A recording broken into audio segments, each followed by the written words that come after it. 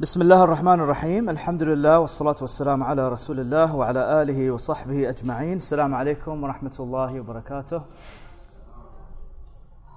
So, welcome back after 2 weeks. And for those of you who weren't here, what we did last week was cover the first ayah of Surah Al-Baqarah, Alif Lam Mim. And inshallah today we're going to move on, inshallah. I don't know how much we're going to cover. It really depends on the flow, so no pressure, inshallah. Okay? So just to kind of wrap up what we talked about the fact that Allah subhanahu wa ta'ala starts off the Quran in such a beautiful way by giving us some orientation, some student orientation on how our attitude should be towards learning. And of course the number one attitude should be humility, right? Humility, that this book is different than all the other books. It's a divine source of knowledge, and therefore our attitude towards it should be also, a humble attitude. We should respect the fact that the Quran is the authority. We also talked about the fact that who really benefits from the Quran is people who sincerely seek guidance. If you're going to approach the Quran with a critic mentality or with a mentality or with a corrupt mentality, now you're seeking to find contradictions, you're seeking to find justification for your wrongdoings, then you will find, right? Allah subhanahu wa ta'ala says, يُضِلُّ بِهِ كَثِيرًا وَيَهْدِي بِهِ كَثِيرًا وَمَا يَضِلُّ بِهِ إِلَّا الْفَاسِقِينَ. Right? So Allah misguides with it many, and He guides with it many, and He only misguides with it those who are inherently corrupt. Okay? And then we also talked about this idea of, Allah started off with a mutashabih ayah, an ayah that really doesn't have like a black and white answer. And so another beautiful gem was that there will be things in the Quran that we don't understand.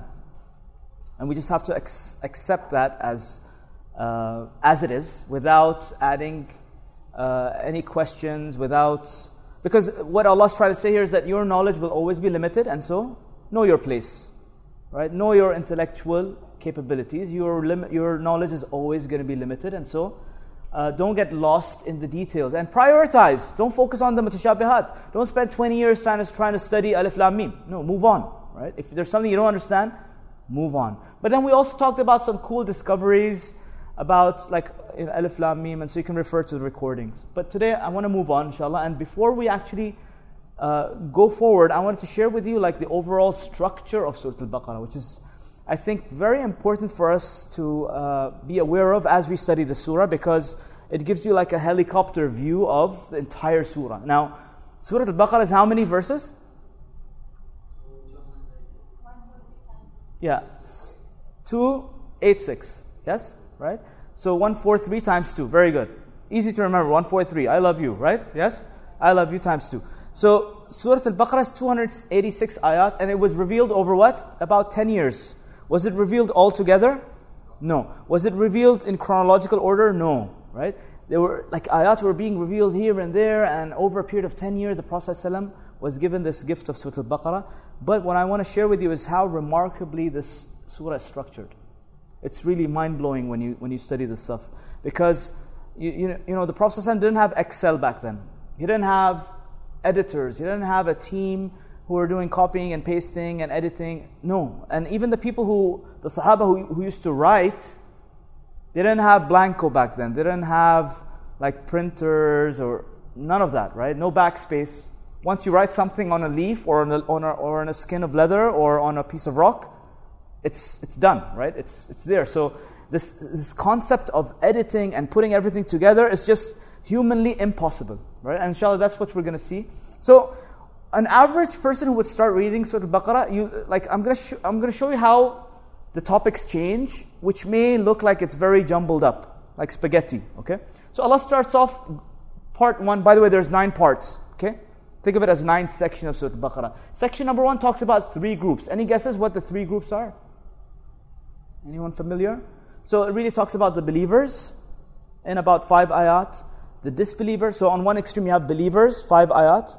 Disbelievers, 2 ayat. And then 12 ayat talking about those who are in between. What do we call them?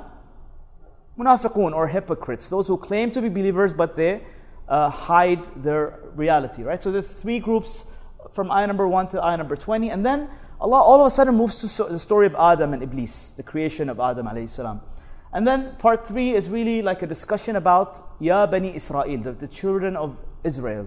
A very, very long section, about 60 verses, right? Talking about the history of Bani Israel and how Prophet Musa alayhi salam struggled with them, right? Every time Allah would give them favors, they would be ungrateful, they wouldn't follow Musa alayhi salam, they would give him a very hard time. And then of course, the topic then in part 4 changes all of a sudden to Ibrahim alayhi salam.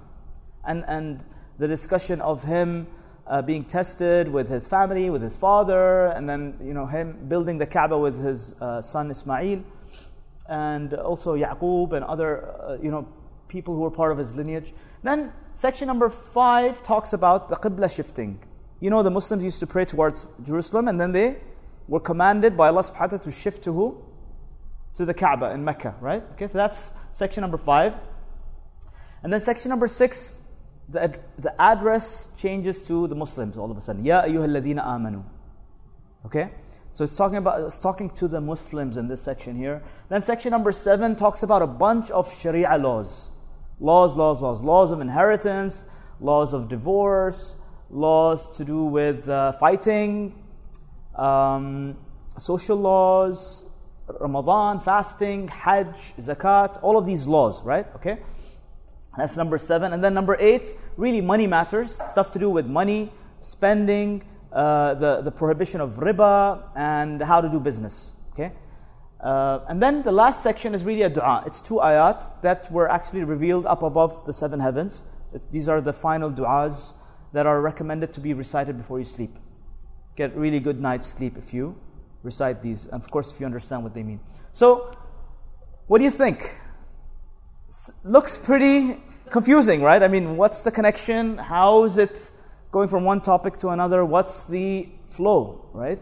And wallahi, for like even non-Muslims, especially critics of the Quran, they actually use this as an argument against the Quran. And they say to the Muslims, what book do you claim to be divine? And this book that's all jumbled up, that doesn't even make sense. Yani Shakespeare can write better than this. Take any other book, how is it written? It's written in logical order, right? It starts off with an introduction, and then the author builds up his argument, and then there's a nice conclusion to end the book. And that's logically the way you're supposed to write a book in order to get your message across, correct? But Allah doesn't speak like that. And so the critics use this as a point against Islam and against the Quran, that how can you claim that this book is divine if its order is so messed up that you guys even don't know what it means, right? And so subhanAllah, there's scholars that have come up that have studied this in depth. One of them is Hamiduddin Farahi from Pakistan. He's one of the masters, right, of the study of the flow of the Quran. And there are some other recent scholars that have come up, like Raymond Farron is another very, very interesting personality. He teaches Arabic. He's an American that teaches Arabic in Kuwait, in the University of Kuwait, right? And he studied the Quran from a linguistic perspective. He was just studying Arabic as a language, and he was studying poetry from the Arab times, and he was just interested in how poetry is structured. And then he came across the Quran, and he thought of it as another piece of poetry. And as he studied deeper and deeper, he realized that these cannot be the words of a human being, and he accepted Islam, subhanAllah, just by studying Arabic, right? And just by studying the symmetry of the Quran. Raymond Farron, and then there's others, inshallah, that you can look up. But for the time being, of course, what we're going to do now is look at the theme itself and how they're connected, right? So there's something called the ring structure in the Quran, a ring structure, okay?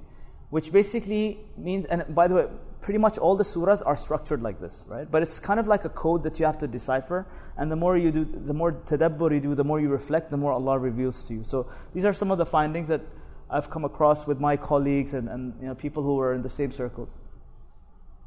So the first group was about, are you guys ready for this? It's really interesting. First section was about 3 groups, right? Believers, disbelievers, and the hypocrites. Well, guess what? The last section is a dua for. So if you recall the dua, right? رَبَّنَا لَا تُؤَخِذْنَا إِن نَّسِينَا أَوْ أَخْطَأْنَا رَبَّنَا ولا تحمل علينا إصرا كما حملته على الذين من قبلنا ربنا ولا تحملنا ما لا طاقة لنا به واعف عنا واغفر لنا وارحمنا. Right? أنت مولانا فانصرنا على القوم الكافرين. So it's really a dua for you to be from among the believers, to save you from kufr, and to save you from the disease of hypocrisy. So it's really wrapping up the initial discussion of the three groups. Okay, inshallah, when we get there, we'll study this, and you'll see how obvious the symmetry is. Right? It's pretty much like a mirror copy, a reverse mirror copy of the introduction. And then looking at the story of Adam alayhi salam and Iblis.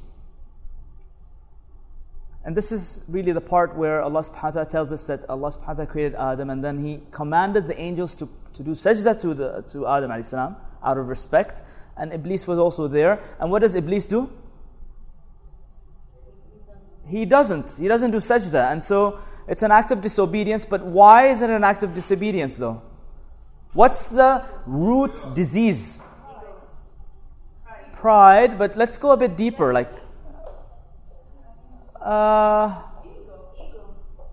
What does he say? Yeah, it's a bit of ego actually, yes. It's takabbur, very good. And looking at the story of Adam alayhi salam, right? Him and his wife, of course, were given all of Jannah as open access, do whatever you want, except for this one tree, don't go near it, right? What does Adam end up doing? He ends up so Adam alayhi salam, what does he end up doing? So him and his wife are told, you have the entire Jannah for you, just this one tree, don't go near it. They go to that tree and they end up eating from the tree, and their clothes come off, and all of that discussion that happened in Surah Al-A'raf. Okay? But why did they eat from the tree? He tempted them. He tempted them, and what drove them to eat from the tree? I mean, they had millions, billions of other trees to go near, right? Because it's mamnu. And what? Go deeper. Because they have eternal life. Yes, so they were tempted with these two things, right? Eternal life and a kingdom that will never go away, right? So what was shaitan? Didn't they already have that? They did, but it's just messed up psychology, right? Iblis was playing around with their minds, right? But what was the root disease? Think about it. Why did they eat from the tree? They had everything, but they wanted more. What is that called? Greed. Thank you very much, right? So this is a story of greed. And the last, or section number 8, which is the section before the end, is really the cure for greed, or guidance to control your greed. And how do you control your greed? Allah subhanahu wa ta'ala talks about infaq here. What is infaq? It's spending in the path of Allah subhanahu wa ta'ala. It's spending in the way of Allah subhanahu wa ta'ala. So that's the opposite of greed, right? Opposite of greed is infaq. And then he talks about riba, which is, of course, bad use of money. And then he talks about business, which is something that's halal for you to do, right? So you see how it's linked, the story of greed. We'll talk about ego in a second, right? Because that's part of the or the order of the sections, right?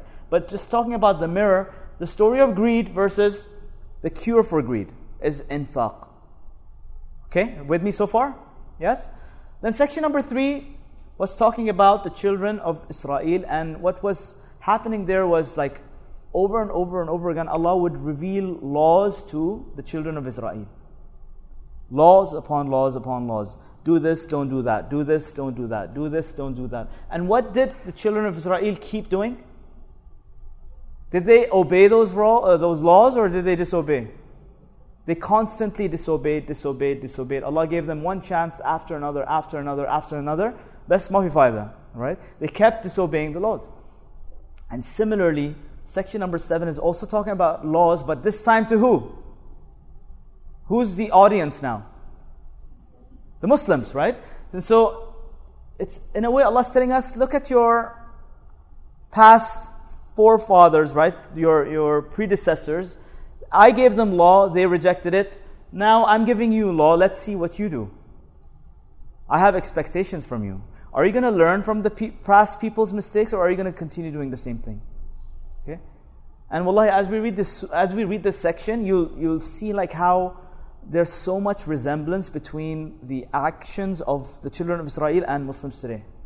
Like the Prophet ﷺ actually described it like, when you have like a pair of slippers, he told us exactly this, that you will follow, the children of Israel just like one slipper is identical to another. Okay, and it's so true. إِلَّا مَنْ رَحِمَ اللَّهِ طبعا, right? So you see the symmetry now? Law. And then section number 4 is also linked to section number 6, because Ibrahim alayhi salam, here, like entire discussion is about how Allah subhanahu wa ta'ala tested Ibrahim alayhi salam, and he passed all the tests with flying colors. Right? وَإِذَا ابْتَلَى إِبْرَاهِيمَ رَبَّهُ بِكَلِمَاتٍ فَأَتَمَّهُنْ. فَأَتَمَّهُنْ means he passed with flying colors. Right? So he excelled in every single aspect of those tests. What are some of the tests he went through? Can you guys remember? Ibrahim alayhi salam had a tough life. Yes? He had to go against his father, who was the manufacturer of idols during his time, right? He had to leave his wife behind in the middle of the desert. And then the whole Safa Marwa thing happened, and the Zamzam came out. You know the story, yeah? So there are a lot of tests, even the sacrifice of his son Ismail, pretty big test. But he passed, right? So these are tests of Ibrahim. And for the section of the Muslims, Allah subhanahu wa ta'ala, this section he talks about how the Muslims will also be tested. وَلَنَبْلُوَنَّكُمْ بِشَيْءٍ مِّنَ الْخَوْفِ وَالْجُوعِ وَنَقْصٍ مِّنَ الْأَمْوَالِ وَالْأَنفُسِ وَالثَّمَرَاتِ وَبَشِّرِ الصَّابِرِينَ. So Allah talks about tests of Ibrahim alayhi salam versus tests to the Muslims. And interestingly, right, the center is where the Qibla shift ayah comes. Right in the center. So this is really you can call it the core of the whole discussion. Is in the past, Allah subhanahu wa ta'ala talked about how the children of Israel failed, right? And now the Qibla is shifting to give the Muslims a chance now to prove themselves. Okay? So this is so far how the surah is structured from a ring structure perspective. And by the way, what's the central ayah? Ayah number 143. Anyone? وَكَذَلِكَ جَعَلْنَاكُمْ أُمَّةً وَسَطًا. And we just made you. You just want to show off. We chose you to be the middle nation. Subhanallah, right? Subhanallah. Right at the center of the entire surah. Now, could the Prophet, let's just pause for a second. Could the Prophet ﷺ and the Sahaba come up with this structure by themselves over 10 years? Impossible, sah? Okay.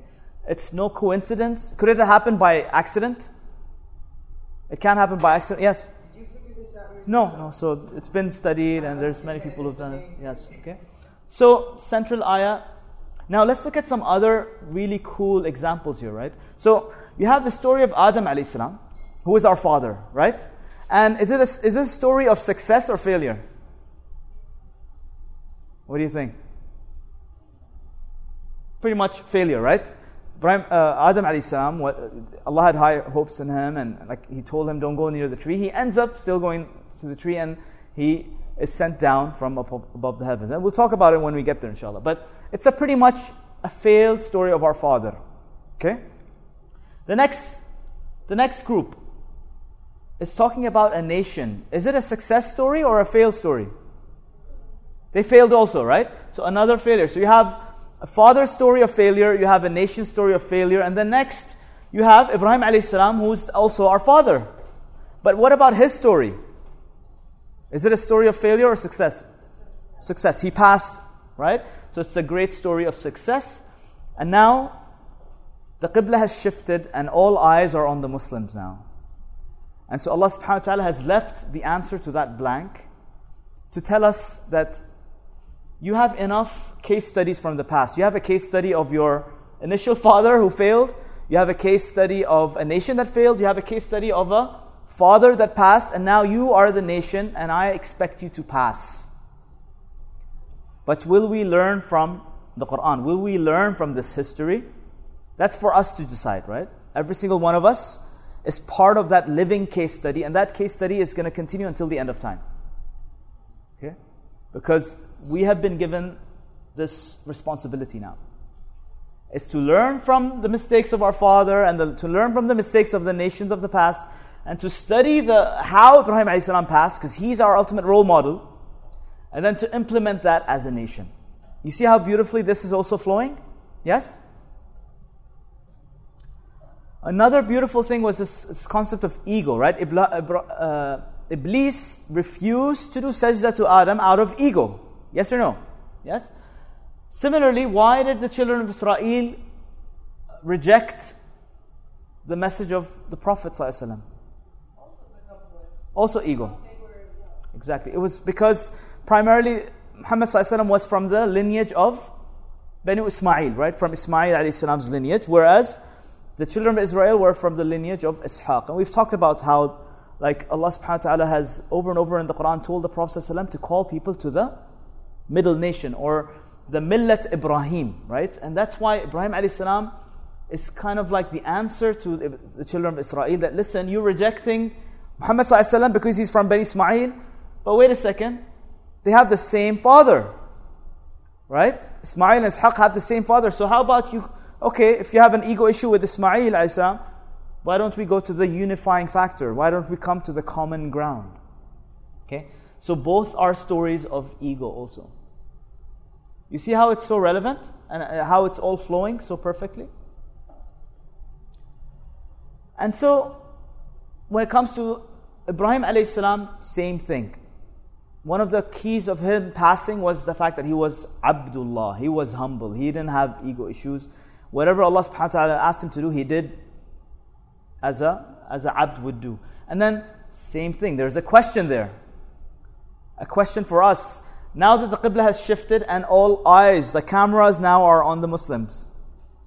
Are you going to have an ego with this message of the Quran? Are you going to reject it? Or are you going to submit to it willingly? Are you going to obey Allah subhanahu wa ta'ala, or are you going to follow your own whims and your own desires? So it's a pretty cool way to subhanAllah, to teach lessons, right? This is how Allah subhanahu wa ta'ala speaks. And so the whole point of this was for us to appreciate, number one, the symmetry of the Quran, and then to get familiar with the different sections, because as we flow through it, you're going to have to kind of zoom in, zoom out, zoom in, zoom out, to know where you are really. Okay.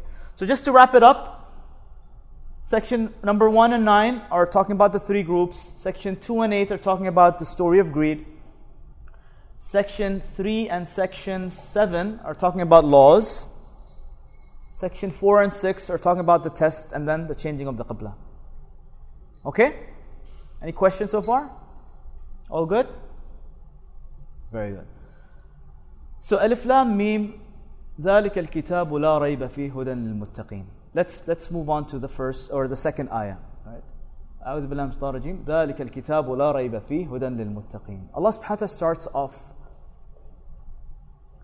by addressing this book as that book. ذَلِكَ means that book.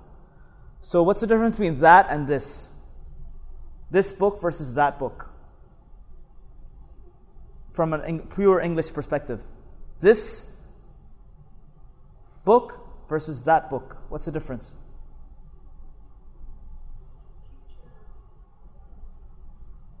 Not really, no. So, this laptop and that laptop. It's not here, very good. It's something far away, right? It's not here, it's far away. So this would be near and that would be far. So Allah is highlighting, number one, that this book is far away. Because again, what was the question on the audience's mind? Remember Alif Lam Mim? Nobody spoke like that. So the Quraysh were wondering, where is he getting these letters from? Who's teaching him this? What is the source of this way of talking, this style? It's unique. To Arabia, it was unique. Yes?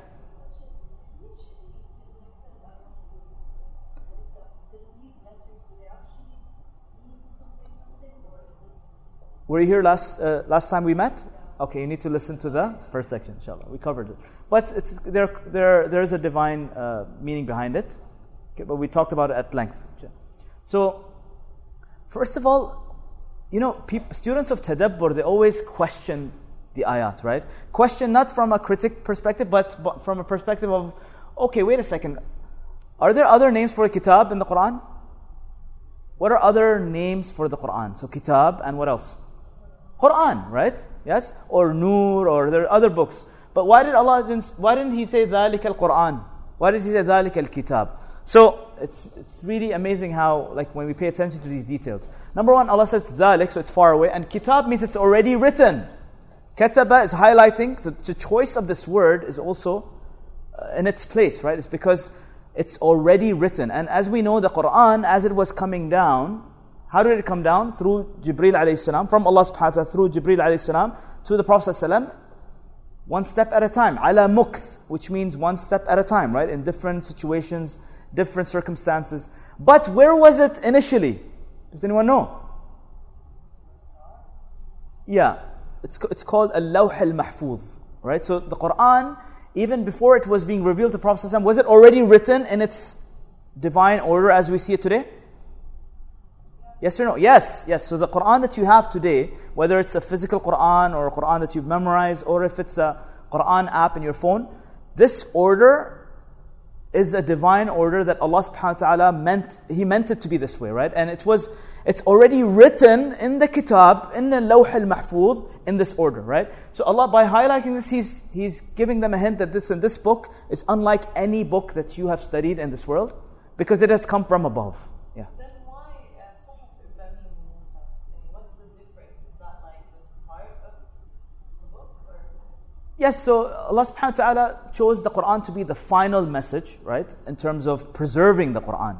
Okay, so what's meant by the kitab is this Quran that we have in our hands, right? The previous messages, Allah never said that He would preserve them, right? So they were meant to be for the specific people, for a specific time, in a specific language, right? Based on circumstances. And it was open to tamper with, right? It was open for people to kind of mess around with, edit, change. And as you know, that has happened with the Bible and the Torah and even the Suhuf, right? Which we don't really have much record of.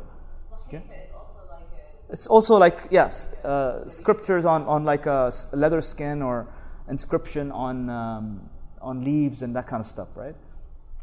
But al-kitab is literally something that's carved in stone. So what is this word highlighting? Number one, it's from up above, dhalik. Because, another really interesting thing about how Allah speaks is whenever He talks about Quran, He says, هَذَا الْقُرْآنِ إِنَّ هَذَا الْقُرْآنَ يَهْدِي لِلَّتِي هِيَ أَقْوَمُ. This Quran. But when he talks about kitab, He says, ذَلِكَ الْكِتَابِ. Because Quran is the book that we're reading. Quran means a book that you constantly read from qara'a Qur'anan. That means you're reciting it and reading it over and over and over again. Whereas kitab is highlighting its higher authority and the fact that it is written, it already is written, and it is never going to be changed. Okay? Because it's already inscribed. This point clear so far? Yes? So ذَلِكَ الْكِتَابُ لَا رَيْبَ فِيهِ هُدًى لِلْمُتَّقِينَ. There's no doubt about it. Another way to look at this is there's no doubt in it, in this book. There's no doubt. There's no room for doubt in this book. And then Allah says, هُدًى لِلْمُتَّقِينَ. In it is guidance for those who are muttaqeen. We'll talk about muttaqeen in a second. And you guys see these 3 dots here? So what do they highlight? Anybody knows? Yes. That you can read and then you can stop at one. Okay. And then follow down. Okay, so you got to stop on one or the other.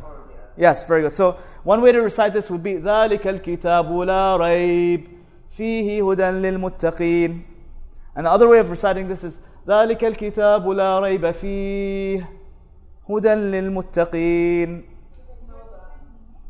Okay, so let's talk about the different meanings. So in the first one, ذَلِكَ الْكِتَابُ لَا رَيْبَ. That book, there is no doubt. That is the book, there is no doubt. So what is this talking to? It's talking to the Bani Israel, because the Bani Israel were actually already told that a prophet is going to come. Right? So they were expecting him, and they were excited about this prophet, and they thought it was going to be from Banu Ishaq. Unfortunately, he came from Bani Ismail, and so Allah is reminding them, this is that book that you've been waiting for all along. ذَلِكَ الْكِتَابُ لَا رَيْبَ. This is that book. There's no doubt. You see? And then the other way of understanding this is ذَلِكَ الْكِتَابُ لَا رَيْبَ فِيهِ. That is the book, there is no doubt in it whatsoever. This Quran, there is no room for doubt in this book. Okay, so you see the different meanings? Yes? At the same time, subhanallah, subhanallah, at the same time, right? And then hudan lil muttaqeen, in it there is guidance. You know, another way to look at the second part is fihi hudan lil muttaqeen. In it, i.e. in this Quran, there is guidance for the muttaqeen. Or let me rephrase that. In it, there is guidance specifically for the muttaqeen. Okay? And guidance lil muttaqeen also, if we look at it from this section here, guidance for muttaqeen. Hudan, the tanween here, highlights the fact that there is infinite guidance and never-ending guidance to the end of time. Hudan means it's open-ended. Until the end of time, it's like an ocean that's endless, right? There's going to be constantly more and more guidance as we go along. That's why tadabbur is such a beautiful thing, right? Because you're always going to have more and more. You can't just get stuck. Unfortunately, some people say, no, tadabbur, you have no right to do tadabbur. Who are you to do tadabbur? Listen to Sha'rawi only. Read Tafsir Razi or, Ibn Kathir. And they basically have pressed the pause button on books written 200 years ago. Yeah, but that's like you're making them gods. Yes, exactly. Absolutely. Absolutely. The Quran was hudan lil muttaqeen, and other place Allah says hudan lin nas. It's guidance for all of humanity. So, that's exactly what Bani Israel did, guys. Remember earlier we were talking about how Allah is teaching us the mistakes of Bani Israel. One of the mistakes of Bani Israel was that they made their scholars gods. One of their mistakes was they took control over their scriptures, and so they prohibited the people from doing tadabbur of the Bible and the Injil. That's why the whole Protestant movement came out, right? Have you heard of the Protestants? What did they protest? They protested their right to read the Bible for themselves. That's the whole movement, right? And so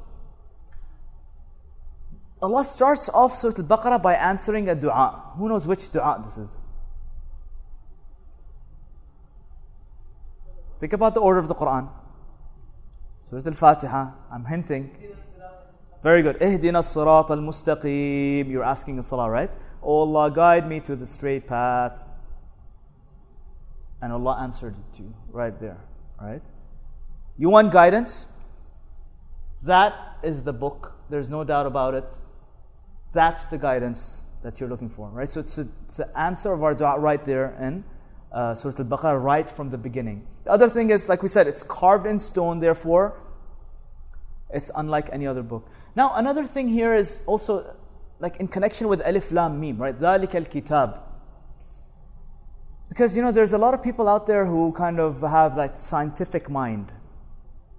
They approach the Quran from a scientific mind. And if the Quran, like one of my old students, his parents called me and they said, this guy has started having doubts about Islam, and so please talk to him. So I spoke to him, and he apparently was studying in biology, they were teaching them about the stages of the baby in the womb of the mother, right? And so he learned some scientific terms and stuff. So he was asking me, how come Allah doesn't mention this specific term in the context of the growth of the child in the womb of the mother, right? So he was approaching the Quran from his scientific lens. Remember what we said about the Quran? What lens do you need to be able to understand the Quran? The lens of Alif Lam Mim, right? I have limited knowledge, Ya Allah. I'm seeking guidance. I'm blank. Guide me. If you go in with presumptions, chances are you're going to get confused. If you go in with ideas already set in your mind, chances are you're going to be misguided, right? So this guy's approach to the Quran was like, okay, my science book says this is part of that embryological growth, whatever, right? And if the Quran doesn't confirm this, then the Quran is not the word of God, because science is more credible. Science can't be wrong. It's already proven scientifically. But that attitude is also dangerous. Allah's telling us, listen, we're not talking about science here. We're not talking about your professor's book. We're not talking about a Harvard case study. We're talking about ذَلِكَ الْكِتَابِ. Right? It's coming from a higher authority. It's coming from divine sources.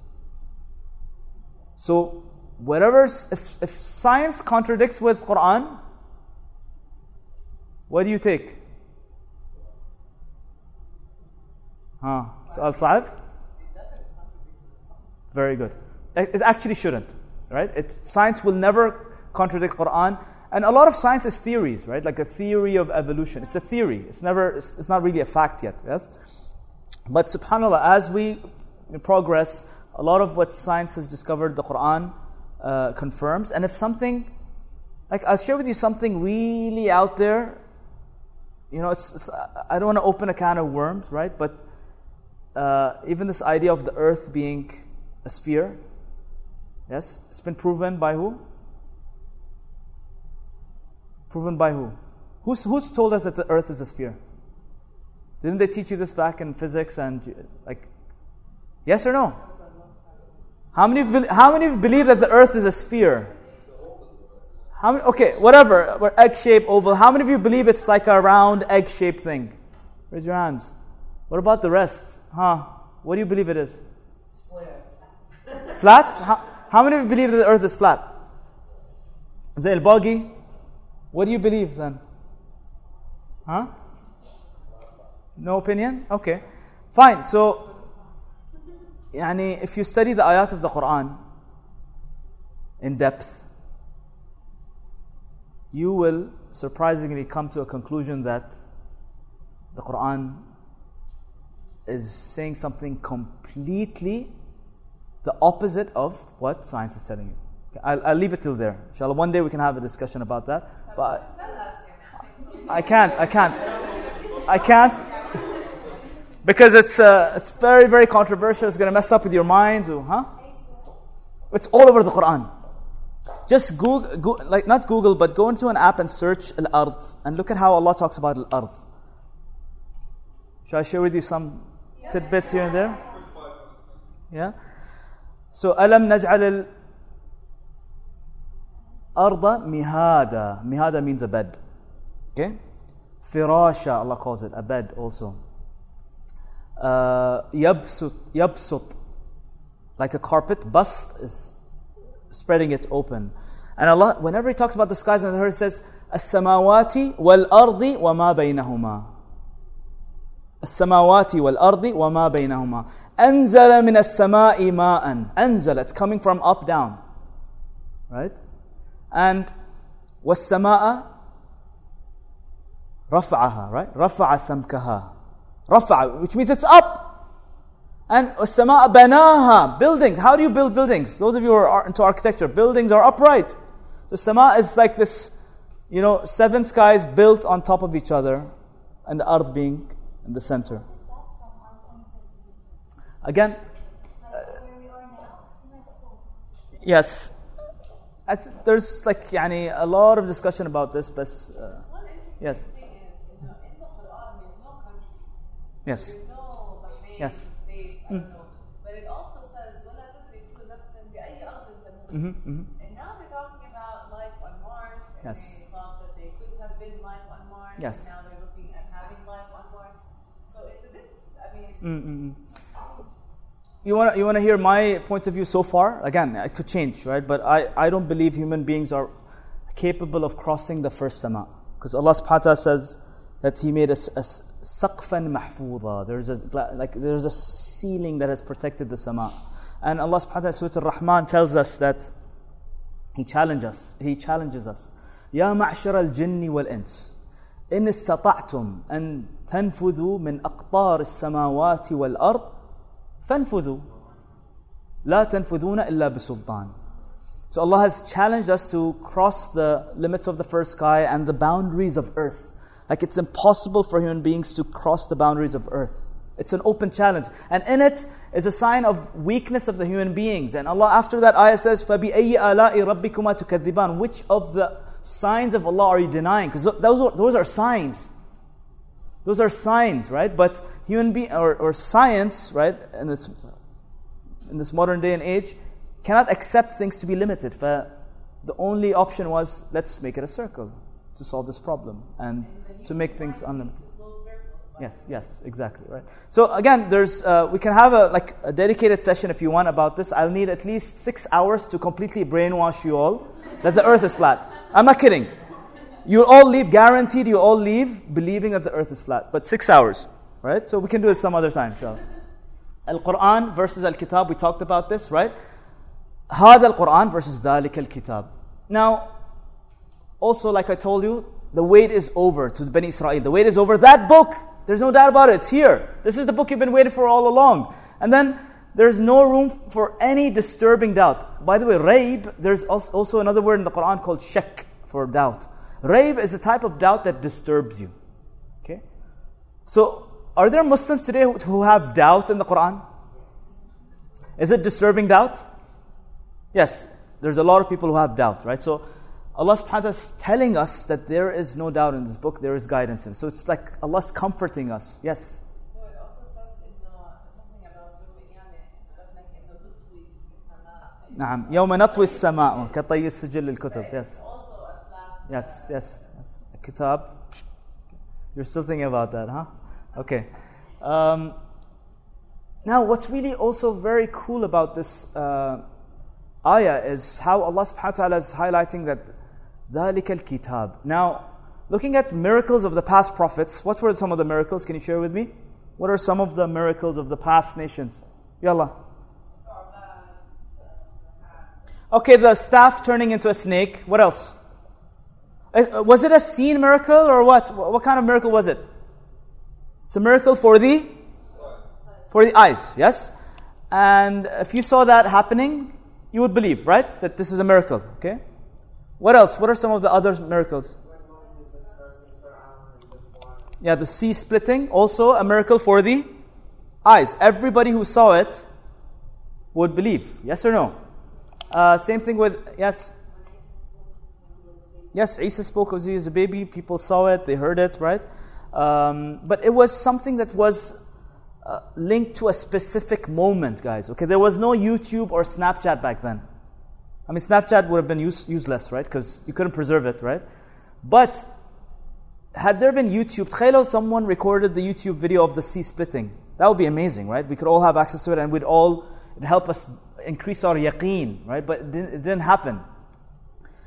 And same thing with Isa alayhi salam healing people, right? But these are things that the people back then, whoever saw it, but what would happen generations later? What would happen to the level of conviction? It would change into doubt, right? Because they didn't see it. Seeing is believing, like they say, right?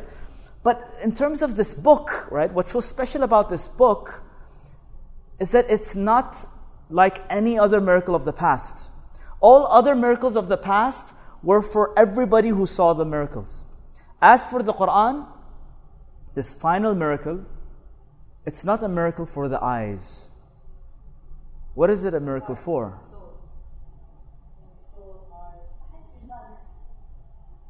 Yeah. So, I mean, technically, yes, it does come down to the heart and the soul, but it's through your ears. That's what you're all doing now, right? You're all listening to the Quran. And think of it during the time of the Sahaba also, like, the Prophet ﷺ would get the revelation, and what would he do? He would recite it onto them, and they would be listening, right? There was no projector, there was none of this stuff, right? So it's a miracle for the ears. And now, here's where it gets really interesting. Is it for all ears? Is it a miracle for all ears? Okay, yes.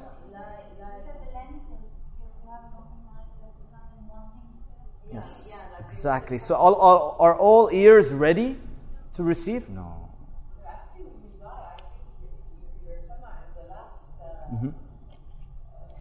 sense to stay alive. Yes, and the first sense is sam' also. إِنَّ السَّمْعَ وَالْبَصَرَ وَالْفُؤَادَ كُلُّ أُولَٰئِكَ كَانَ عَنْهُ مَسْئُولًا. So even as you're born, the sight is the first thing that gets activated. Yeah. So the previous miracles were free. Did the audience of Fir'aun, like when the sea was splitting, did they have to buy any tickets to see that miracle? It was free for all, right? Did the people who saw Isa alayhi salam healing the blind or something, did they pay anything to get to see that show? No. It was free. What about this miracle? Is it free for all? Or does it require some effort? Requires effort, right? It requires effort to understand it. And so, this is another profound, aspect of the Quran, is that it is guidance for those who put in the effort to really listen. Right? who make the extra effort, go the extra mile to dive deep into the beautiful meanings of the Quran. If you say, "Wallah, I don't have time," "Wallah, I just read Surah Al-Kahf very quickly," "Wallah, when someone dies, I read Surah Quran," or when you think you have jinn possession, then you read Quran. If that's your relationship with the Quran, and then will you really get guidance? No. So it is a miracle, but the access is for those who are willing to put the extra effort, right? And the deeper you go, the more beautiful it gets. Just like diving. Any divers here? Okay, it's just us two. We should go diving one day. Yeah. Okay, 3. So yeah, diving. If you're like just snorkeling on the surface, you may see some nice fish, right? If you're out, would you see anything? No, especially in Bahrain's water, you won't see anything. Trust me. Sometimes, depends where you are, right? Yes. But the deeper you go, yes, we can testify that the deeper you go, the more beautiful it gets. Yes. Just a story. We Yeah. Scuba diving in Maldives. Okay. And at that time, with Saad, Saad. Mm. And it was so touching for me because while he was doing it, all I could see him saying is, Wow. and I started to cry because it's true when you go and you see what's down there. Yeah. It's just so amazing. But no matter how much we describe it, they will never understand, right? What do they have to do? See it and experience it for yourself, right? So it's unlike the other miracles. It's something that's personal to you. And every single one of us here will be touched by the Quran in a different way. The way I get touched, the verses that touch me, the verses that make me cry will be different than the verses that make you cry. Completely different, right? Because we're all like different in terms of our experiences, the journey we're in, which level we're at, right? So it's guidance for all, subhanAllah, right? But Even for yourself, by the way, you need the same ayah at a different stage in your life. Absolutely. Or you understand it at one point, and then you read it again later, and you're like, what did I understand from this? And you can't even remember. Yes. And yeah, that's the beautiful journey of the Quran, really. Like, your thought keeps evolving. Your ideas keep evolving. And so if you listen to some of my lessons like 5 years ago and today, like this is a major, evolution of thought, which is healthy. A lot of people criticize me. Well, 5 years ago you said this about this ayah, now you're changing your mind, right? They criticize that, but that's actually a healthy attitude with the Quran, is that you're evolving, right? So Allah subhanahu wa ta'ala wants us to evolve. And that's something that we need to instill in everybody. So, ذَلِكَ الْكِتَابُ لَا رَيْبَ فِيهِ. So on one hand, Allah is talking about this concept of no doubt in this book, and on the other hand, He's talking about guidance. So let's talk about guidance for a second. This word, huda, right? So guidance, we all use guidance for reaching from point A to point B in a what? Why do you use GPS when you go in a foreign country? So you don't get lost. Why else? Yeah, but there's a key point. You don't want to get lost. You want to reach your destination, but there's a missing word. Why do you need guidance? Okay, shortest or easiest. I'm looking for easy, right? The easiest path. The only reason I'm going to use Google Maps today is to find out what's the easiest path to reach my destination without traffic, without all the mess. Yes or no? That's the value of this app, right? And so Allah subhanahu wa ta'ala here has chosen this word to tell us that, just like you're asking in Surah Al-Fatiha, اهدنا الصراط المستقيم, Allah subhanahu wa ta'ala wants us to choose the easy path. Think of Salat al-Mustaqim as something that's easy. يُرِيدُ اللَّهُ بِكُمُ الْيُسْرِ وَلَا يُرِيدُ بِكُمُ الْعُسْرِ. Allah wants ease for you, He doesn't want difficulty for you, right? What do most people have as an impression about this deen and becoming religious and practicing? Difficult, right? That's exactly what, I don't know who to blame, but societies, scholars, shaitan, they've completely brainwashed everybody to think that this path is difficult, it's scary, it's too many rules and regulations, and there's punishment, and so people are running away from this. Whereas Allah's telling us it is guidance, and it's supposed to be the ease. I want you to be guided. Allah's telling us, I want you to reach the destination with ease. One of Allah's beautiful names is Al-Hadi. The one who guides with ease. SubhanAllah, right? And so, who is going to find it easy to reach the destination? The ones who follow it. The ones who follow this guidance, right? And by the way, if your life is difficult, if you're struggling in life, if you're going through a lot of difficulty and it's not really easy for you, then what's that a sign of? Very good. Like, I know these are harsh words, but you're simply not on Sirat al-Mustaqim. And I'm not judging anybody here. I'm just making you become aware of this idea that, whenever I struggle, that's a signal from Allah, I need to come back on track. I need to come back on the path of ease, the path of harmony, the path of na'im. Sirat al-ladhina an'amta alayhim. And this is the path of Jannah in dunya and before akhirah. And there are people living that path, that on that path. Wallahi, it's a beautiful path. But you just need to hold on to this book. And chances are, you're probably struggling because you're not connected to the Quran. You're not connected to that book. And so, let's also do a quick survey. What about majority of Muslims today? Are they, enjoying life with ease and enjoying the na'im of this world, or are they struggling with difficulty? Why now? Can we connect the dots? Why is it? What's the cause? What's the root cause? Yes. Why? Because they have left what? Because they have left the Quran. They're too distracted. Yes, they have other priorities. They haven't gone to the kitab, right? The kitab is the highlight here. You want that easy path, go to that book. And again, be willing to dive deep, right? People have, like you said, distracted. We have other priorities. And so, if we have other priorities and our life is messed up, who do we blame? Can we blame shaitan? What do you think? Can we blame Donald Trump? For everything. Can we blame Israel? Yeah. Take responsibility, blame yourself, right? And don't get too hung up on blaming, because extra blaming is not good, right? So blame yourself a bit, pinch yourself and then come back on Sirat al-Mustaqim. Don't just stay in the blaming stage. That's not healthy, okay? Absolutely. Absolutely. You're going to have to make mistakes. Yes. And that's the whole point of istighfar and tawbah, right? Every time you divert, istighfar, tawbah, back on track. Divert, istighfar, tawbah. That's what the Prophet ﷺ himself would do istighfar 80 to 100 times every day. Right? Naam. Of course, those who come back. Absolutely. Yes. Because if you make a mistake and you don't see it's a mistake, then you're.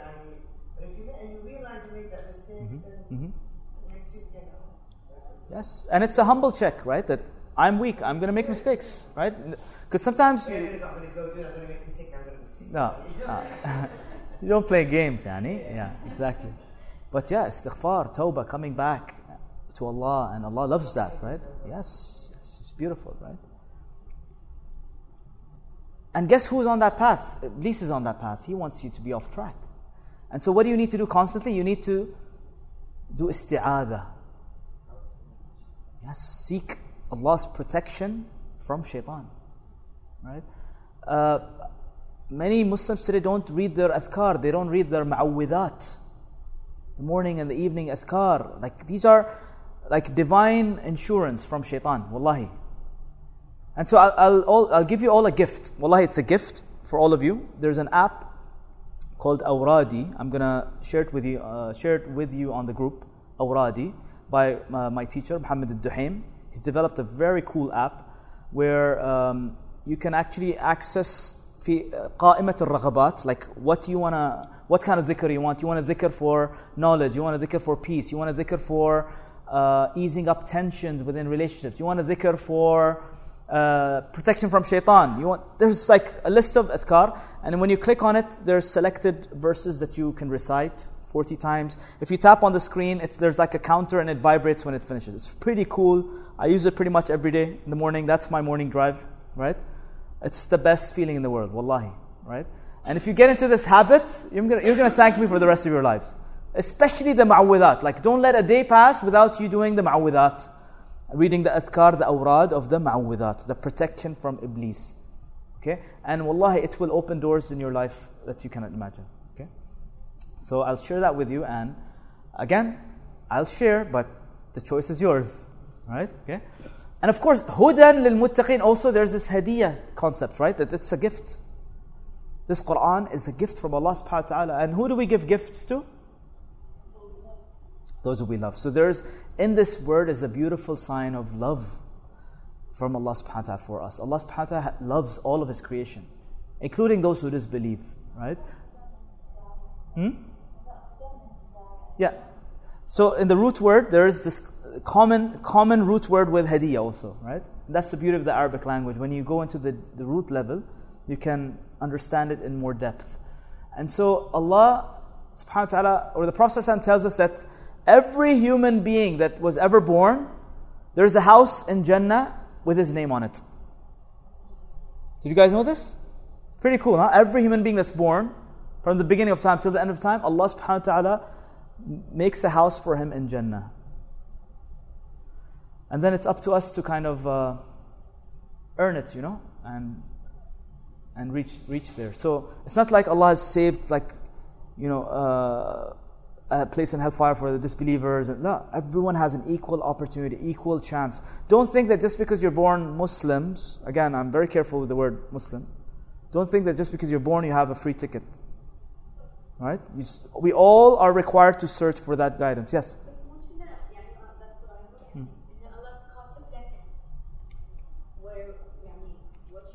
Mm-hmm.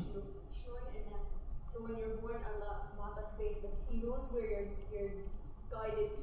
Mm-hmm. So why would He give you a house if He knows that you might be wrong or right? Yes, very good question, and this is a discussion that we can have. Yeah, this is about qadr, right? The difference between do we have a free will, or is everything predestined? So, the reality of this answer, or again, try to summarize it, is that Allah's knowledge is different than His willingness. Right?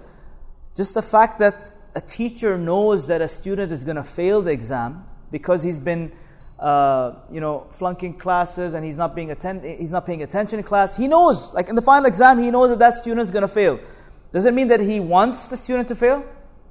No. So you see the difference? So let's not confuse Allah's knowledge with His intention, His willingness. Allah wishes that we all go to Jannah, right? But He knows some people won't. But just because He knows doesn't give us a free ticket to say, oh, well, if He knows I'm going to hell, I might as well go to the club tonight. No. How do you know what Allah knows? You do whatever is in your means. You take whatever precaution you can. You have a free will to decide what's right, what's wrong, and then leave Allah's knowledge. Allah's knowledge is for Allah. Don't try to comprehend what Allah's knowledge is. You need to do what's in your best interest, basically. But good question, very common misconception out there, and it will get clearer as we go along. This concept of qadr.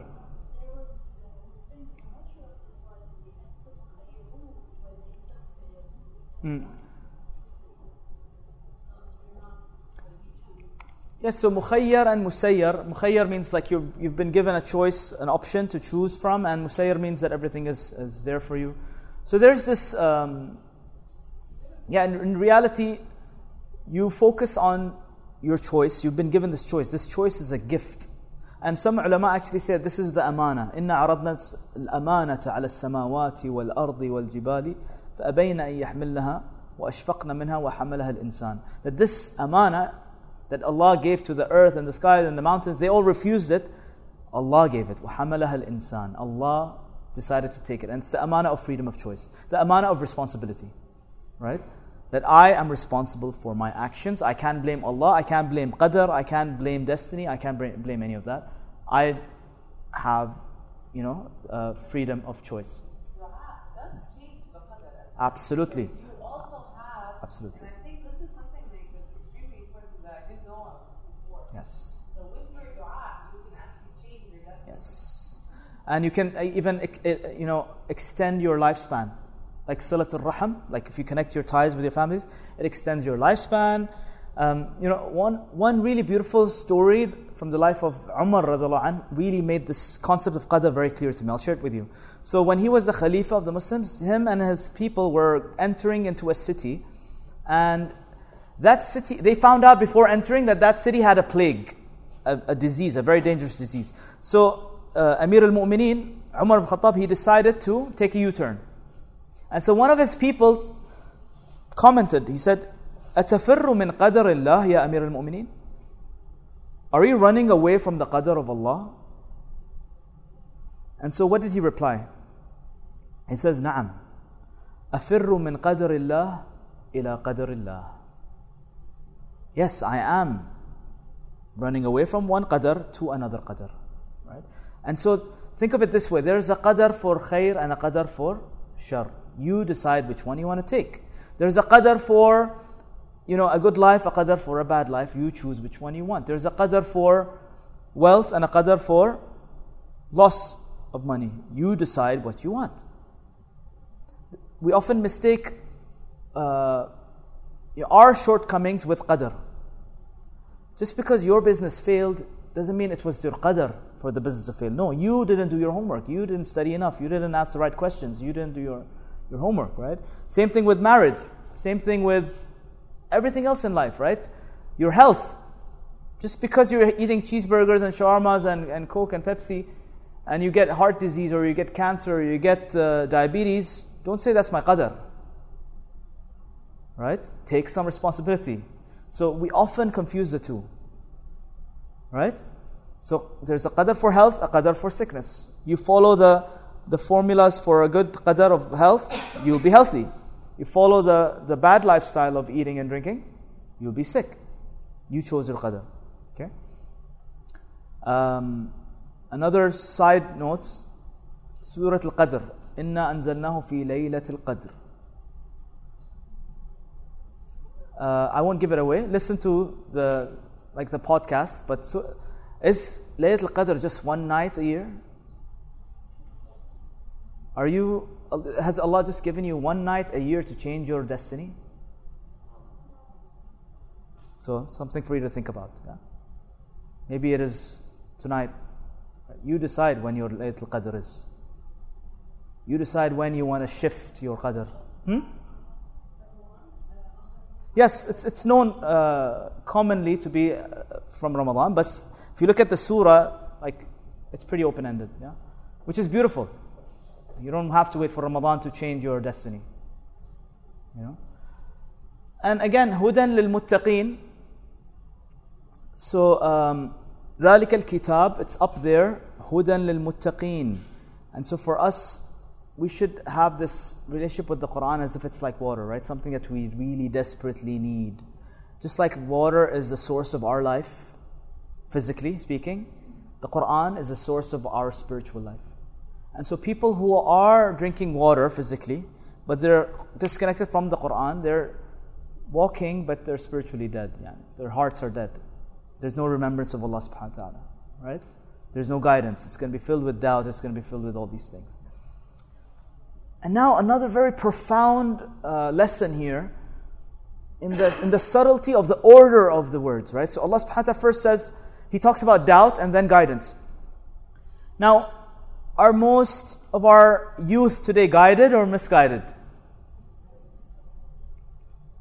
Misguided? Yes? Again, we don't want to judge anybody, but we're just being observant here, right? We're just observing the fact that yes, it's become very common for the youth not to pray. It's common for the youth to have bad habits and all that kind of stuff. Yes or no? Yeah? So, what is Allah tackling first? He's tackling doubt. So where is the problem? If you want the youth to be guided today, if you want the Muslims to be guided today, what should be fixed first? The doubt. And so this is also teaching us a profound lesson in terms of how we study Quran, right? And how we approach the study of Islam. Is that first we have to remove the doubts. And I like the fact that you have questions that you're posing, which means that you have some doubts that you want to clarify. Just like imagine this bottle had, let's say, a layer of dust in it. Okay? And I poured some pure water in it. Would I drink this? Why not? Because it's dirty, right? So what do I need to do first? Clean it, empty the dirt, and then put in some pure water, right? So similarly, clear the doubt first. In Arabic they say التخلية قبل التحلية. تخلية means cleanse, purify the doubt, and then add the beauty of guidance. Great question. You mean there are people who don't want their doubt to be removed? Yes, so again, it's part of the problem is arrogance, right? Their desires are more important than seeking guidance. They're not genuinely seeking guidance. And I asked this question to one of my teachers who was a very active person in comparative religion, and he studies the Christians and that kind of stuff, right? So I asked him, and he does a lot of debates with atheists. I asked him, out of all the atheists, what percentage of atheists are genuinely seeking guidance? Because there's some so-called atheists who just want to party. They want an excuse to have a girlfriend. They want an excuse to not pray. They want an excuse to not have to go to Jum'ah, right? So I asked them, what percentage of atheists are genuine versus just players? Guess what the percentage is? 99% what? Genuine or not genuine? No, so it's 99% not genuine. Yes? 99%, to confirm your point, 99% aren't serious about guidance. They just want to enjoy life. They just want to party. They don't want rules. They don't want any religion or any sheikh telling them what to do. A genuine atheist is someone who's sincerely searching for the truth. So he's going to the mountains and sitting with the Buddhists. He's going to the Hindus. He's sitting with the Muslims. He's exploring different things, right? And Allah will guide this person, by the way, right? This person who is seeking sincerely to be guided, Allah will eventually guide him. And we have so many stories of this, by the way. But those who want to party, they'll party, right? You can't. إِنَّكَ لَا تَهْدِي مَنْ أَحْبَبْتَ. Allah says in the Quran. You cannot guide those who you love. وَلَكِنَّ اللَّهَ يَهْدِي مَنْ يَشَاءُ. Allah will only guide the one who sincerely wants to be guided. But if you... Yeah.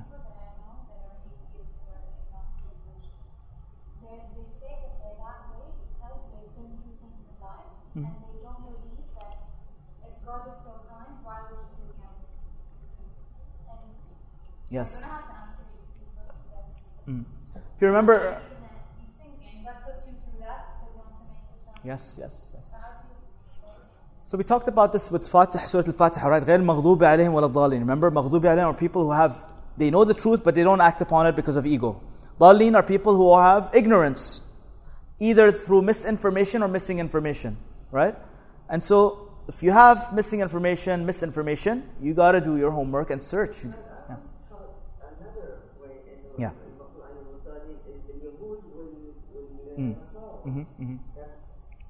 Yes, again, it's a very shallow and dangerous translation, right? Because you can't label something that Allah didn't label, right? Allah left it open-ended. Who are we to pinpoint a certain group? So it's unfair. It's very, and we talked about this in last session, so you can inshallah go back to it. Yeah. So what were we talking about? Yeah. So missing information. What's the solution? 2 things. Remember this. 2 things. Number 1, iqra. As these people come to you having read so much, more Good. than you. Good.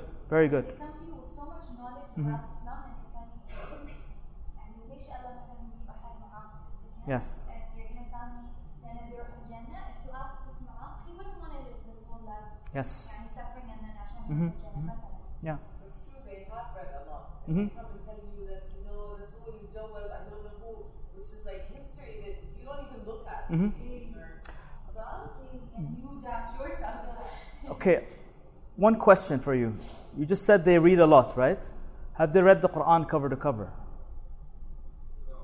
See, so they've read every single book out there, but this book is the book that Allah promised. In it, there is no guidance. Now, do we believe Allah subhanahu wa ta'ala when He says there is no doubt in this book? Yes? I mean, that's, again, Alif Lam Mim. You're coming in with a blank slate. Ya Allah, teach me. And Allah, the first thing He's telling us is, doubt is a serious problem. Just like all of you are saying, doubt is a serious problem. And that's one of the reasons people aren't religious anymore. Because there's so many doubts. And Allah is saying, yes, I know. That's why this is the first thing I'm talking about. And you want to remove this doubt? Go to this book. Right? And so those people don't go to the book. And even if they go to the book, they go to the book with a skeptic mind. They go with a science mind. They go with their own presumptions, and they won't benefit. Right? So, again, those who sincerely want to be guided, Allah will guide them. We have to trust this. Allah's promising, فِيهِ هُدًى لِلْمُتَّقِينَ. So, you see the order here, guys? First, clear the doubt. And this is a big task. Wallahi, it's a big task. I don't claim to have all the answers, by the way. I'm still learning, right? And all of you need to learn. And how many of you are not married yet? Or no kids yet? Okay, so all of you have a double task at hand, right? Why? Because you need to educate yourself before your kids come into this life. Why? Because your kids are going to have some questions for you. And if you're not able to answer, guess what? Ma'as-salama. They're gone. Right? And so that was one of my motivations to study Quran and get on this path, right? Because, wallahi, we're being defeated with these doubts. There's a lot of doubts out there, right? We're going to die very soon. Yeah. Now another, how are we on time, by the way? We're okay? Yeah? Okay. So, hudan lil muttaqeen. Now, so beautiful that Allah subhanahu wa ta'ala, this is called ikhtisas. When Allah subhanahu wa ta'ala yakhtas a fi'ah mu'ayyana, right? Allah didn't say hudan lil muslimin. Hudan lil muhsinin. Hudan lil shuyukh wad deen. What did he say? What did he say? He said hudan lil muttaqeen. So it's so important for us to understand who these muttaqeen are. Okay? So now, this is the next discussion. Number one, the fact that taqwa is something more important than iman. Has iman come up yet, by the way? No. The first thing Allah is talking about is these people called muttaqeen. Not even mu'mineen yet, right? So what is muttaqeen? Often, a muttaqi person is someone who, like the picture that comes to mind is someone with a beard, وحدة محجبة وكذي, and يصلون, يقرون Quran. صح ولا لا? That's the image that comes to mind when you think of someone muttaqi. But is that true? Absolutely not, right? Taqwa has nothing to do with your appearance. Where is taqwa, by the way? It's in the heart, right? The Prophet ﷺ said it 3 times. At-taqwa ha-huna, at-taqwa ha-huna, at-taqwa ha-huna. And therefore, It does say somewhere. yes? Naam, min taqwa al-qulub, absolutely. And so, taqwa is something of the unseen. Can anyone here know the taqwa level of the other? Okay, so we're talking about a good question. We're going to talk about it at length. What is taqwa? In summary, taqwa is protecting yourself. Taqwa is that attitude of being careful, of seeking safety and security. It comes from the root word wiqaya in Arabic. Wiqaya, right? Ya ayyuhalladhina amanu qu anfusakum wa ahlikum nara. Save yourself and your family from the pain of this fire, right? Save yourself. And so it's an attitude. Taqwa is an attitude. It's a mindset that I need to be careful of not being harmed, not being hurt. And so, not harming others, absolutely. Yeah. So it's an open invitation. Lil muttaqeen, hudan lil man. It's guidance, by the way, it's guidance exclusively for those who have this attitude of seeking safety. If you're careless, if you're not careful, if you don't have this attitude of, wait a second, is this right, is this wrong, should I do this? If you don't have that brake system, right, it's not going to be guidance for you. And so, a beautiful description or definition of taqwa is given by one of the companions, where he said that taqwa is like you trying to walk in a place filled with thorns on the ground. Right? How are you going to walk? You're going to be extremely careful, right? Every step you're going to be like aware, fully aware. That's one of the other meanings of taqwa. You're aware of your surroundings. You're switched on. You're not just walking carelessly and getting injured and no, you're not doing that. You are switched on. You're aware. Because one of the other meanings of taqwa is God consciousness, or being mindful, right? You're aware of your surroundings, you're aware of what harms you, what benefits you, and you're being extremely careful with every step of the way. Why? Because you guys tell me, why? Yeah, you love yourself, right? This is really self-love, and there's nothing selfish about loving yourself, okay? You love yourself, you love your family, therefore you protect yourself and your family, okay? So that attitude should be there. Now, look at the world today. Are there many thorns in our lives today? Yes? Are there many thorns of what comes out of the TV screens? Are there many thorns in school where our children go? Are there many thorns on our phones in terms of the information that's coming up? Thorns everywhere, right? And because of communication and internet and smartphones, thorns are basically like accessible anywhere, anytime, on the spot, right? With Wi-Fi connection, 3G, LTE. Thorns, you can order thorns online now, right? That means the taqwa level has to be higher or lower? Much, much higher if you want to be safe. If you want to be safe. So the question is, why would someone want to harm themselves? Yalla, let's have a discussion about this. Why would anybody want to harm themselves? Ask anybody, do you want to harm yourself? What would they say? Would they say, I don't care? Maybe. Some get the pleasure out of pain, you mean? Maybe. Some people think you're worried enough. So some do it like self-destruction as well. Yes. Self-sabotage, self-destruction, loss of hope. Yeah. Escape from reality, right? Numbing your minds with like drugs and alcohol and just escaping the pain of this world, right? So there's so many thorns and they don't know what to do. So they're like, you know what, let me just numb my mind so I don't feel the pain anymore. So you see, like the tragedy of our times is that Allah has told us that what the attitude should be for us to get guidance. Let's go a bit deeper in this. Classic attitude that Muslims have today is this halal? Is this haram? Right? Is music halal? Music haram. Not wearing hijab, halal, haram. Having a pet dog, halal, haram. Riba banking, haram, halal, right? Classic questions that come up. But Allah subhanahu wa ta'ala, like we said last time, right? He's not concerned much about halal, haram. Like halal, haram is like 7% of the Quran.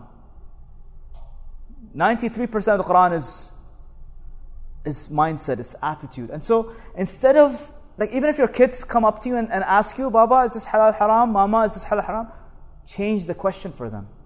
Teach them to think in a different way. So what I've taught my kids is to start thinking about halal as what works for you and haram as what doesn't work for you.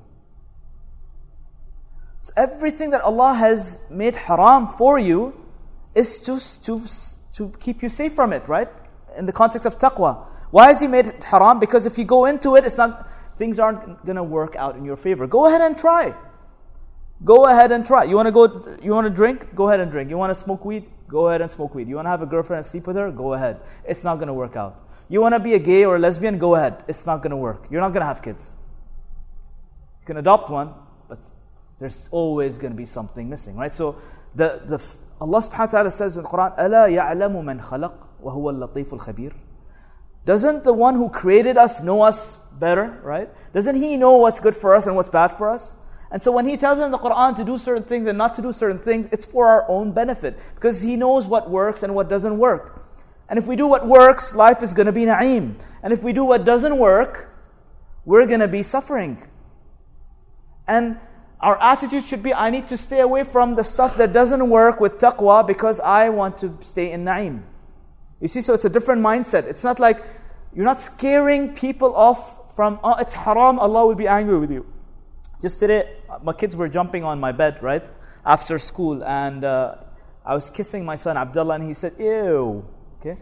My daughter was next to me and she's like, I told Abdullah, why are you saying ew? I'm kissing you. It's supposed to be a nice thing, man. Anyway, he learned it from his friend or something.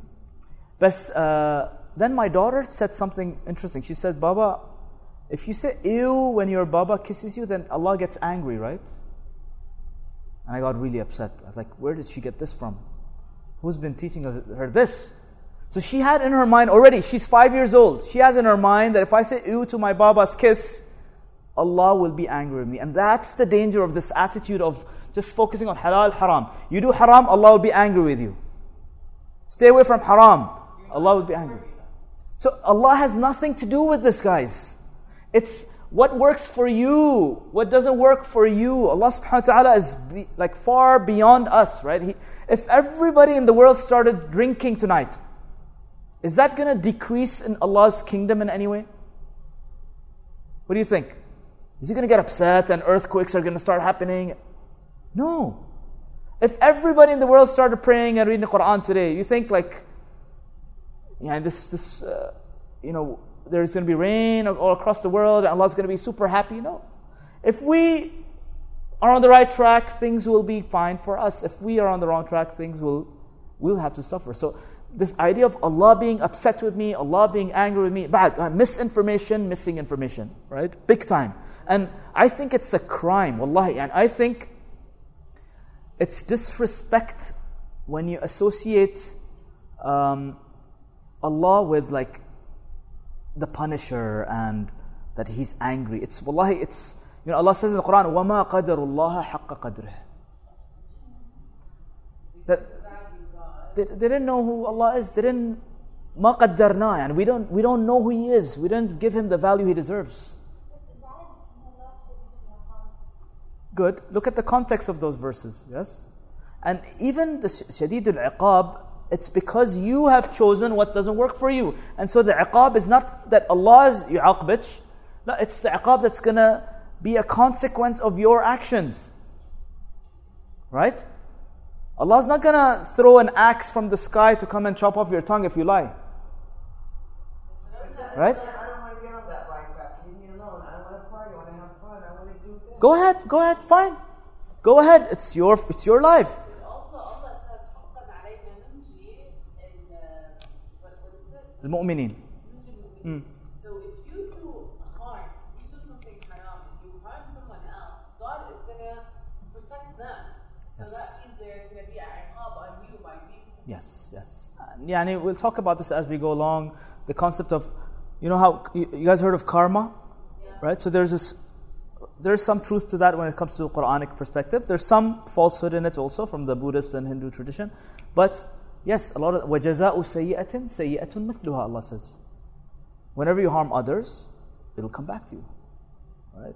And so this path, the path of Na'im and Sirat Mustaqim, there's going to be good for you. And Allah wants this path for you. The only reason He's used that explicit language in the Quran, Adhab, Shadid al-Iqab, Nar, Jahannam, it's just because He loves you so much that He doesn't want you to suffer. But every time you suffer, it's not because of Allah, it's because of your own choice. You chose to do things that don't work for you. Does it make sense? So it's a very different mindset. Okay? Just one thing about Yes. karma. So let's say you do something wrong and it's going to come back to you, but you do tawbah. So, like, it still comes back to you? So technically, no. It depends on what kind of sin, because there's different types of sins, right? There's sins that you do between you and Allah, and there's sins where you do wrong to others, right? The sins that involve others, when you like violate the rights of others, those are sayyat. Those are more serious, right? You can do tawbah from today until next month. If you don't reconcile, if you don't say sorry, if you don't settle the score, you're going to pay back for it, yeah? But the other sins between you and Allah, let's say you're drinking, let's say you have a relationship with someone or whatever, right? That's just like, istighfar, tawbah, innal hasanat yudhibna as-sayyi'at, you can replace them, inshallah. But you guys get this concept of taqwa, staying away from what's haram is an attitude of taqwa. Why? Not because Allah is going to get angry or Allah is going to be upset. No, because it doesn't work for me, right? Moving on to something also very interesting. For those of you who are not familiar with this idea of energy bodies, how many of you are not familiar at all with energy body and like auras and okay? So I'll just talk very briefly about it. In quantum physics and metaphysics, they talk about how our bodies are not just limited to this physical body. There's this other layers of bodies. Like there's this mental layer, and there's this emotional layer, and then there's other layers, okay? Spiritual layers, which the Quran calls your nafs. Okay, what's the Quranic term for this? Your nafs, okay? So that's your nafs. And so there are certain cameras out there today. There's this Kirlian camera or photography where you can actually detect and measure your nafs and the energy that's coming out of your nafs. Pretty cool, yes? Okay. Now, look at some of this stuff here. Right. This is the scan or photography of someone who's done meditation, which is, you can call it salah for now. Yes. Okay. Someone who's done meditation. Look at his energy field.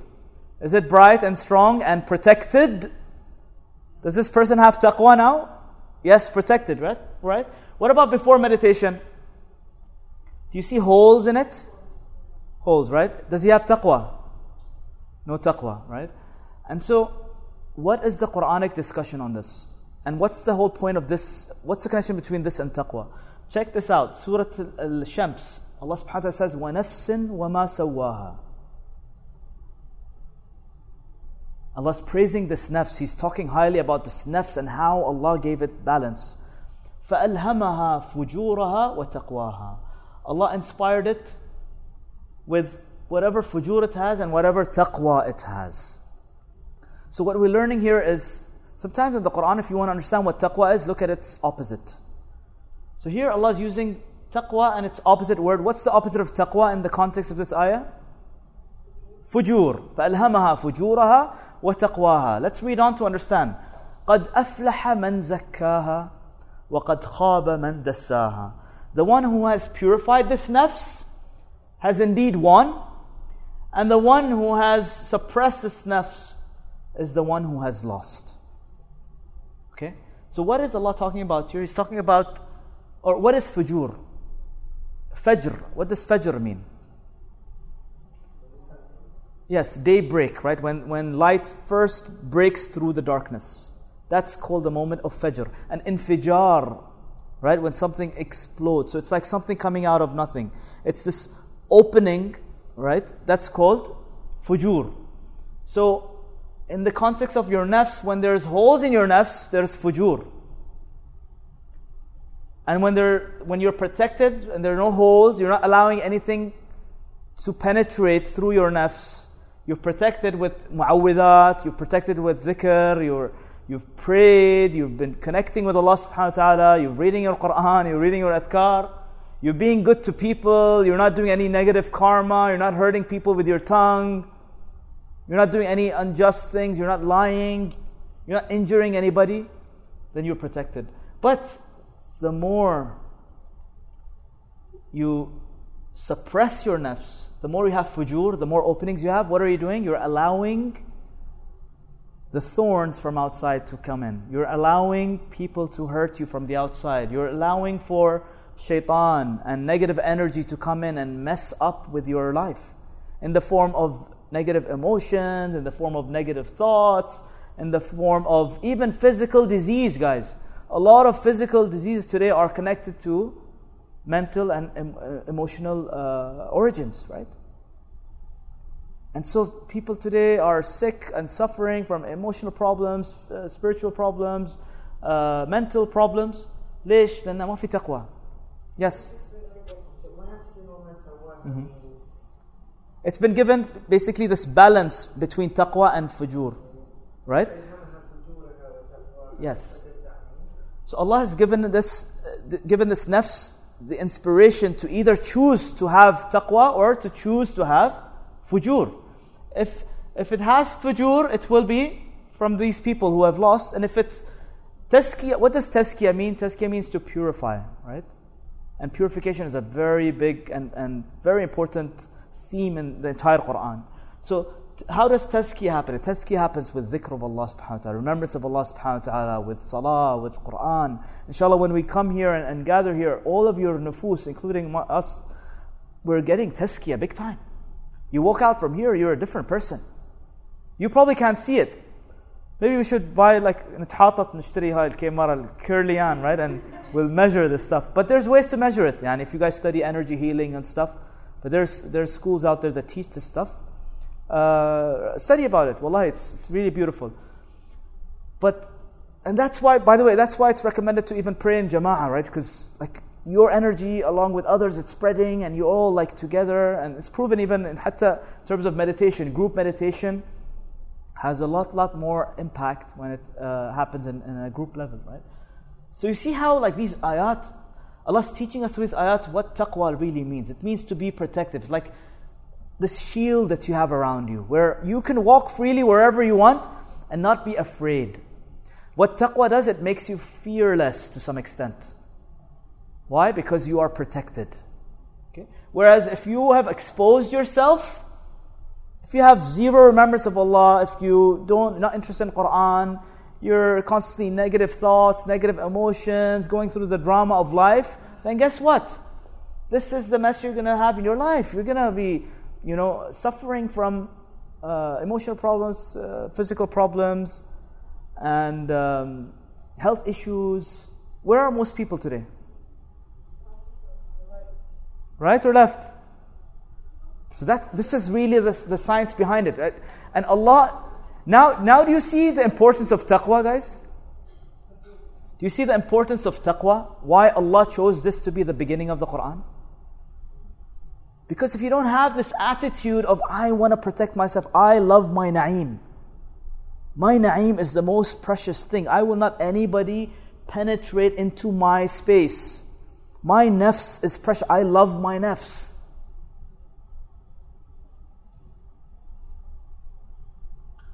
And what have unfortunately what has our tradition told us about our nafs? Do jihad of nafs. Fight against your nafs. Right? Which is complete nonsense, right? Not in a single place in the Quran Allah told us to do jihad against our nafs. Your nafs is something precious, it's a gift from Allah subhanahu wa ta'ala, right? Yes. Yeah, so there's a lot of discussion about that. The wife of Al-Aziz said it, right? In the context of Surah Yusuf. Yeah, so one view is that should we take her statement to be a divine statement, just because she said it? I mean, she was, and in the context of the story, not really a role model to follow. So just because she's justifying it, do we really take it? So that's just one way of looking at it, but it's a very much more deeper discussion. So what do we protect? All human beings protect what we value. Yes, women? Diamonds are a girl's best friend still, or what? Has it changed? Still is, yes? Where have you kept your diamond? It's not there anymore? Okay. So this is old school. What's your best friend now? Madri yani. Your phones. Okay, phone. Where do you keep your jewelry? Why? So you have taqwa with your jewelry, huh? You do. All of you do. What about your emails and your gadgets and your laptops? Do you share your passwords with anybody? So you have taqwa with your devices. We all have taqwa with our devices. We all have taqwa with our jewelry. What about your phones? You have taqwa with your phones. All of you have covers and screen protectors. I don't believe in screen protectors. It's a big scam. But covers maybe. Yes? What about countries? Do they have taqwa also? Absolutely. The number one spending is on taqwa for countries. Defense. And so human nature is to protect what we value. Yes or no? Allah's telling us that what is the most valuable thing for you? Your nafs. And what has humanity done? It has forgotten the nafs. It has forgotten its own value. And we're paying the price for it now. And so if your car looks like this, chances are you don't value it. Yes or no? Correct? What does Allah subhanahu wa ta'ala tell us? Surah Al-Hashr. Listen to these ayat. Wallahi, it's like so true. Yani. Allah says, وَلَا تَكُونُوا كَالَّذِينَ نَسُوا اللَّهَ فَأَنْسَاهُمْ أَنفُسَهُمْ أُولَٰئِكَ هُمُ الْفَاسِقُونَ. Do not be like the ones who forgot Allah, and therefore, as a consequence, they forgot themselves. They are the ones who are truly fasiqun. Fasiqun here means people who get, corrupted because they've forgotten their nafs. They have forgotten the value of their nafs, and they have no care. They're not protective. They don't have taqwa anymore. They've lost it. So taqwa before iman. Now you see why taqwa comes before iman. Because that attitude needs to be in place. I need to protect myself. I love myself. And so God consciousness is there, and this another meaning of taqwa is. By the way, why is God consciousness also a part of taqwa?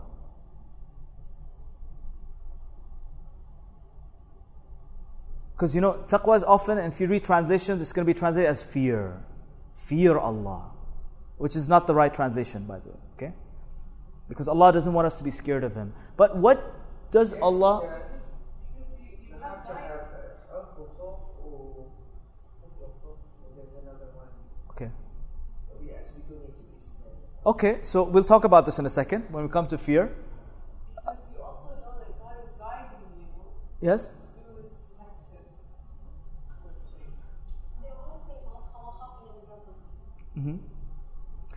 I'll share with you my perspective on God consciousness, right? You'd rather not be afraid of... We'll talk about fear in a second. But just before that, God consciousness. We all said that what's the most precious part of you? Your nafs. You are, in essence, you are this nafs that's connected to your ruh, by the way. Okay? So you are this nafs that's connected to your ruh. And so you're not your body, you're not any of this stuff. And your ruh is actually connected to Allah subhanahu wa ta'ala, right? It's from Allah subhanahu wa ta'ala. So you have this, you could call it seed of divine essence, you can call it. This ruh is a divine essence that's inside of you.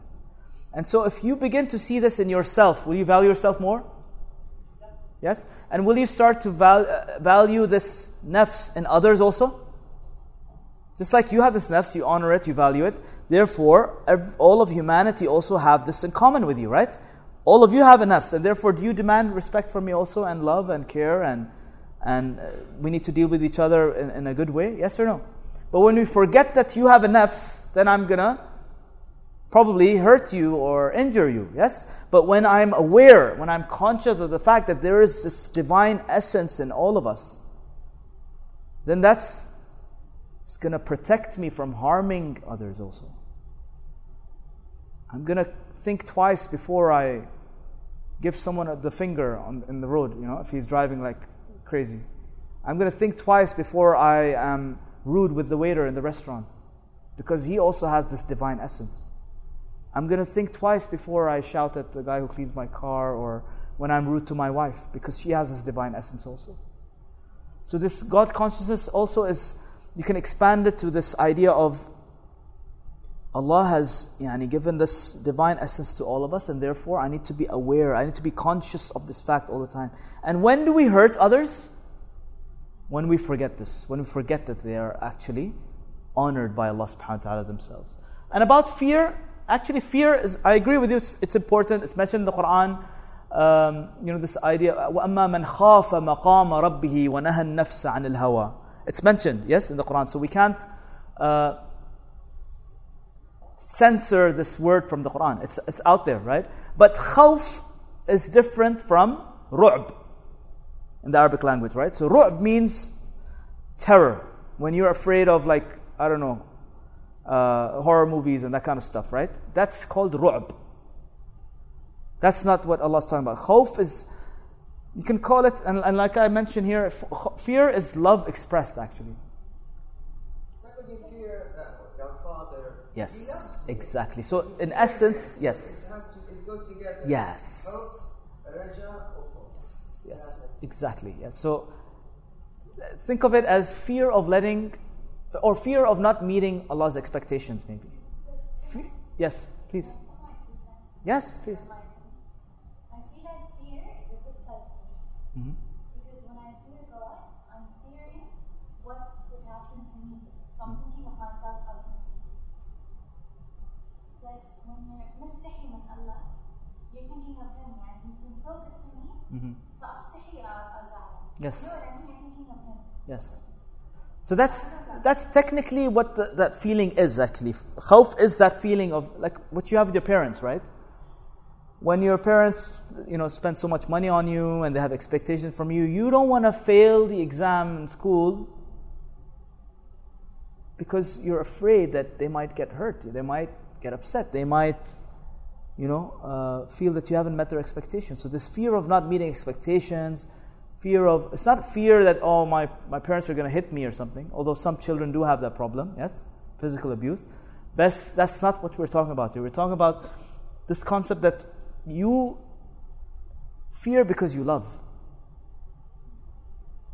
Right? Why do people fear death? Because they love themselves, they love their life, yes? Why do you fear your child, getting lost or something? Because you love them, yes?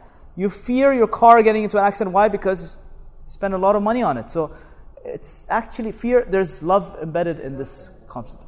It's embedded, yes. So don't separate them. They're actually like two sides of the same coin. Yes? They go hand in hand. So don't think of fear as this negative energy, right? It's actually part of the same thing. So I think enough for today, and we will continue the discussion next week about the next ayah, which is describing the muttaqeen in more depth according to Allah subhanahu wa ta'ala. Right? So in summary, what did we just talk about today is the fact that is the book. It's from up above. It's the higher authority. It's above science. We talked about the fact that resolve no doubt first and then talk about guidance, right? Which is a huge challenge for all of us. We talked about the beautiful word guidance, which is a combination of ease and a gift from Allah subhanahu wa ta'ala, and the fact that just like water, we need it. We talked about muttaqeen, this attitude of being protective, the attitude that I want to save myself and my family. I want to be in my na'im, on the Siratul Mustaqim, and I am going to try my best to protect myself because I value my nafs and I value my na'im. Alright, so inshallah, until we meet next class, Jazakumullah khair for listening, and sorry for taking so much time. Assalamu alaikum wa rahmatullahi wa barakatuh.